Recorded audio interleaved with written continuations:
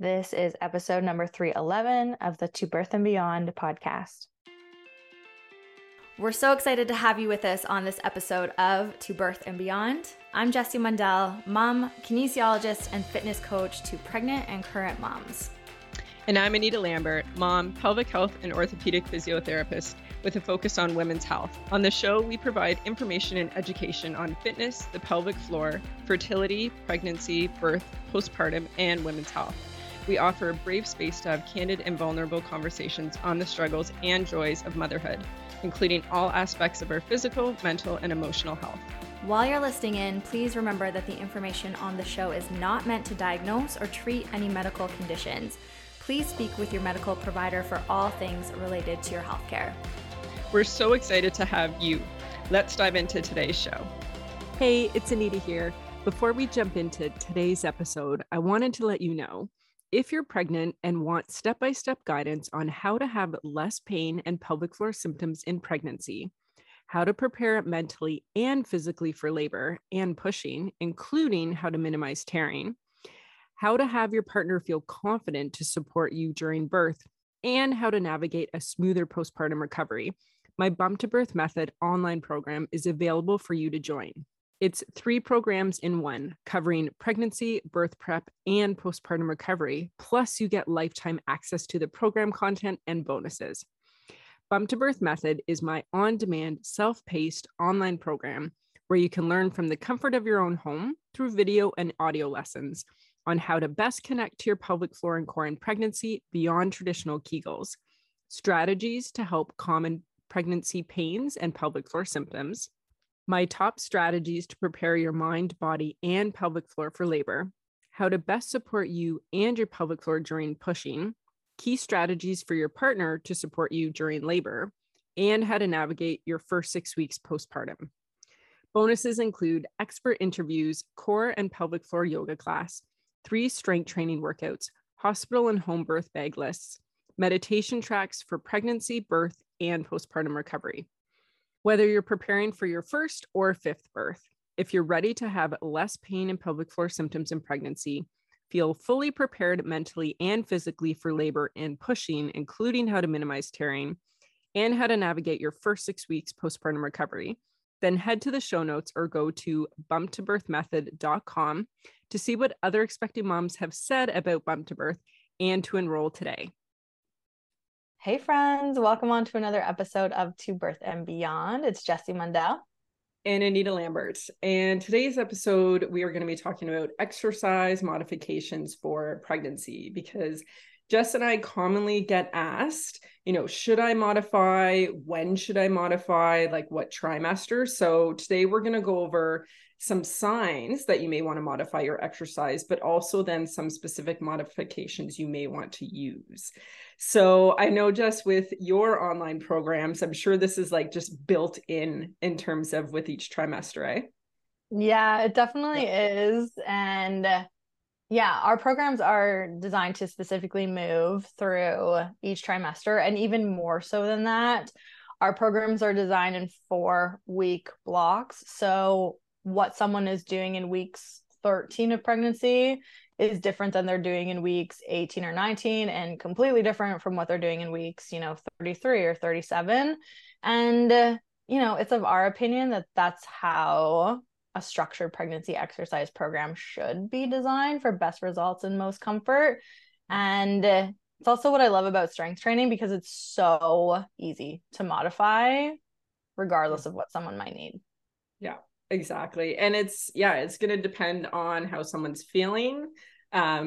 Everyone we had different pregnancies from each other and we were pregnant at the same time. So, everyone is going to feel something a bit different. So we'll dive into some signs of, why you may want to modify, or when. So we'll start with what we're talking about is like pelvic floor symptoms, right? So if you find yourself leaking pee, if you find yourself having pelvic floor heaviness, or perhaps you've been aware that you have pelvic organ prolapse, but also pelvic floor heaviness can come from a variety of other reasons as well.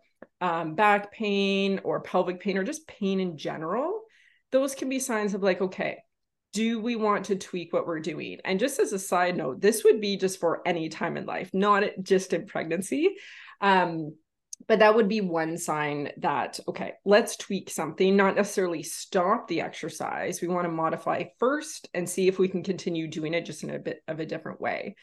Another one would be doming or not being able to control that intra-abdominal pressure. And Jess and I have done a number of episodes around diastasis and about doming. So that's where the kind of midline along your abdomen might be kind of coning or doming upwards. This can be common, especially in pregnancy, if you try to do a sit-up, maybe you're trying to get out of the bathtub, those would be, sometimes you might see it. And we've talked about over and over how that in itself isn't necessarily bad, and it's not necessarily an injury, but we just want to be aware of it. And in pregnancy, because the abdomen is stretching, the connective tissue is stretching, could we maybe find another way of doing that exercise so then you're not having that repeatedly happen over and over? Your students come into your coaching programs. Do you find that they come in asking those questions, or it's more as they go along that it comes up? I find my clients typically come in already with a bunch of questions of what they're experiencing. Yeah, that's so true. It's probably a combo for us, people who, if they come into the pregnancy earlier, because people are joining us at all different times, like people are joining you in clinic at all different times of their pregnancy. Yeah, if it's in the beginning stages, they probably are not feeling too much different in their body right now in terms of those actual symptoms or changes to the abdomen or the pelvic floor. But it's more so as they get along into second, third trimester, when things start cropping up, then they start to feel like, how do I adjust this now? What do I do? Or do I need to do anything, honestly? And I find too, for our clients and coaching students that are like in their second or third pregnancy, that sometimes they come in, even though they're not having it, they're like, last time I had this pelvic pain, what can I do to try to avoid it? And while we can't promise that you can totally prevent something, there may be things we can modify earlier on that could help not experience that or push it off as long as we can.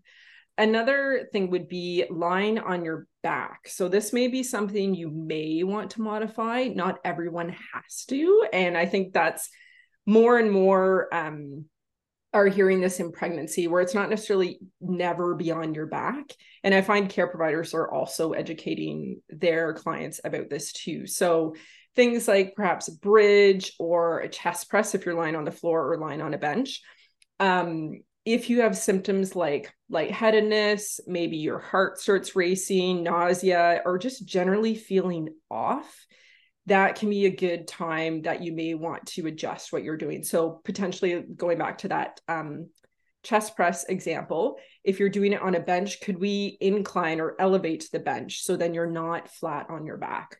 So just to know, like in my first pregnancy, I could exercise my back all the way till the end. I didn't feel anything. Whereas with my second, I think it was like further into the second trimester, maybe early third trimester. And if I was on my back doing stuff, my heart would just start to like palpitate and start to race. And I'm like, this is my sign of like not being here anymore. So it is one of those things where it's going to vary for each person, and just kind of listen. And even if it's that idea of you generally just feel off, that is a good reason to adjust that positioning. Yeah, I was going to say the exact same thing. First pregnancy, not an issue. Did exercises on my back till 42 weeks of pregnancy. Second pregnancy, same. I think it was like late second trimester, early third trimester. I just felt like my breath wasn't normal, or I couldn't control it, or I couldn't get a deep enough breath if I was on my back for, even a full set of chest presses, like say 8 to 10 dumbbell chest presses from the floor. Didn't feel great. So this could be really different between your pregnancies. And on a note about this as well, we program exercises on the back very intentionally during pregnancy. So it might be a set of bridges and then roll to the side, and it's a set of clamshells, for example, and then we're up and seated to do seated overhead presses, and then we're back to a supine or an exercise on the back. So you definitely can incorporate them again if these symptoms are not coming up. And just with how you program the workout, you can include these in a way that could help you to feel better with them. That's great. Great example with that. And the other sign you may want to change is just those movements feel awkward. And anytime I say this to my clients or checking in with my Bump to Birth method students, they're like, I totally know what you're talking about now. So it's that idea, for example, if you do barbell work and let's say you're doing a deadlift, eventually your belly is going to be in the way of the bar. So it just feels awkward to do it. So you may decide, let's say, to adjust to use dumbbells. You may decide to do more of a unilateral option. So just knowing that awkward feeling, because again, things are growing, and often in the front, your belly is growing, your chest is growing. So that awkward feeling can be a reason to, as well as squats. So just yesterday, I was working with a client as she's going through pregnancy, and I had her show me her squat, and she's like, it just feels really weird. And I was like, try widening your feet, try a little bit of extra rotation. Like both of those things I find are great for accommodating as your body changes in pregnancy. And then an example of not a strength exercise, but a mobility exercise is child's pose. And so again, as your belly grows, it's just honestly awkward.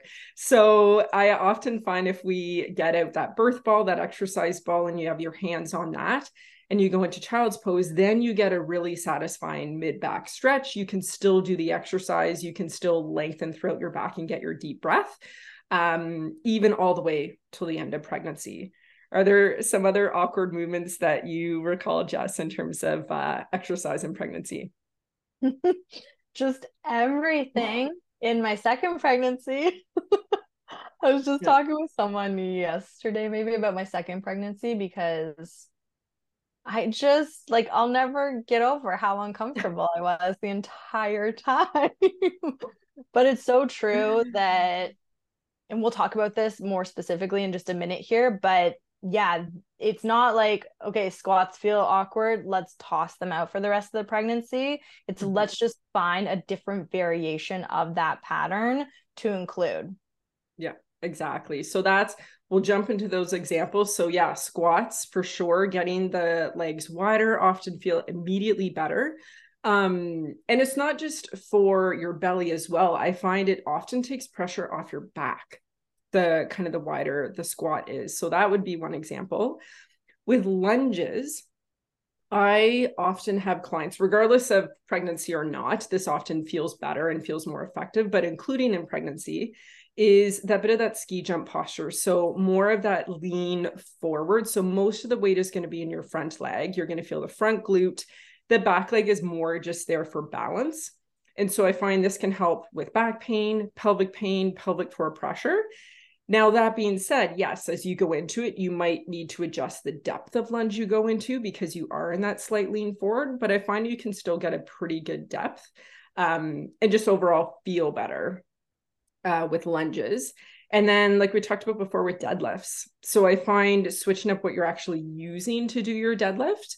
And one thing I do a lot with clients, and I know you do too, Jess, is unilateral work. So working more kind of one side, whether it's the arms or the legs, because I find when we think ahead to postpartum, like that is just life. You are often holding the baby, holding the diaper bag, holding the stroller, something in one arm, doing something with the other.